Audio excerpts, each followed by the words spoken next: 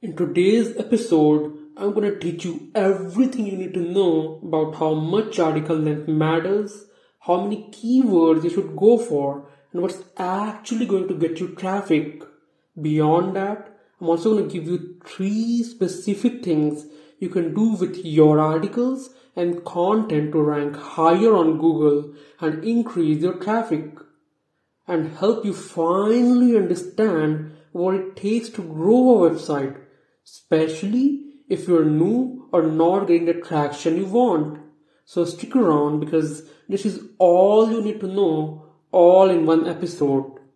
Hey, what's up everyone? This is Shariful Haq and you're listening to the Modern Blogger Podcast. Oh yeah! So here's the real mystery.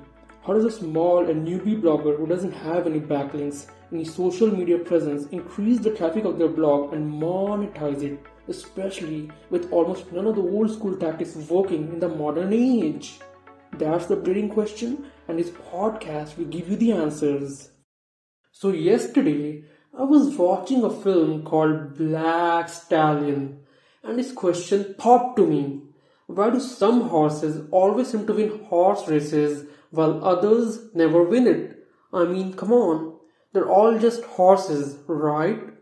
And then I came to know about this horse named Thunder. Legends say that he had never lost a race. It is said that he was bred by the ancient Mayan cultures for super fast speed. And you wouldn't believe the day Thunder was born, a thunderstorm was happening. Literally, this horse never loses. So, Thunder goes on to a horse race where he is the easy favorite and a lot of other little weak horses are up against him. Who do you think wins? Thunder, of course. He crushed them all. Easily wins. Nobody can beat Thunder. And this dawned upon me that same goes in blogging. I mean, you look at the top blogs in the industry. Sites with a high domain authority, with a lot of content, a big social media presence, big email list. They'll almost always rank higher and get all the traffic. They always win. Doesn't matter how many article length you write or how unique and useful your article is. The website with more authority wins. Now I wonder, what should the little weakest horse do? He should run a race where no big fast horse is running. Only weak little horses like himself. Keep winning races and keep getting stronger and bigger. And as the horse keeps getting stronger, then the horse should run against other stronger and faster horses. We can apply the same principle in blogging. If you take anything from this podcast, it's this. One of the biggest pains a blog owner has is when he writes a well-researched, well-crafted 1,000, 2,000 or even 5,000 word article and it gets no views.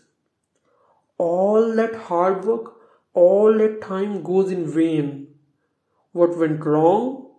Was it the keywords? Or was the quality low? Hell no! Is it because of low domain authority? Meh. It happens because of a method I call Google Horse Method. You see, in a horse race, people bet the most on a horse which looks the strongest and fastest. Same goes with Google. There are certain criteria that Google reviews before deciding which article should rank where. Every time a client hires me to write for their articles or for their blogs, I tell them the same thing. I can help you write just about any article if that's what you want. Or I will write articles for you which fits Google's review and test and makes your article rank higher. This is what I do every time I write articles for my clients. Make sure that you have a pen and paper because the following writing process can really shorten your blog's growth. Now, the number one thing I do is readers' web analysis. Let's face it, Google is a customer first platform, and if you don't create articles that don't put your customer first, you're bound to lose. Web analysis means wants, emotions, and benefits. What does the reader wants when he's searching? What emotions he's feeling when he's searching it? Is he greedy, fearful, happy, etc.? My web analysis makes sure that we begin exactly how Google wants. That is, focusing on the reader first. Then second, I focus on competitors' exposure spectrum. We need to know the competitors are doing and what they're not doing. So we know how to beat them fast. And we know if we should even target a certain keyword. Because again, remember from the horse story above, if you have a website that isn't big enough to compete against a top website, then change that keyword. Which leads me to the final action I take when I'm writing articles for my clients. That is, keyword research based on step 1 and step 2. Meaning I first understand the web analysis of the reader. Then check for competition. Is there a website which is better than a client's website? Then I suggest them to change the keyword, find a better keyword on which they can rank higher and increase their traffic. And we keep doing these above 3 steps until there is a perfect keyword we can find. Only and only after doing the above 3 steps do I finally put pen to paper and finish a winning article. And let me tell you this.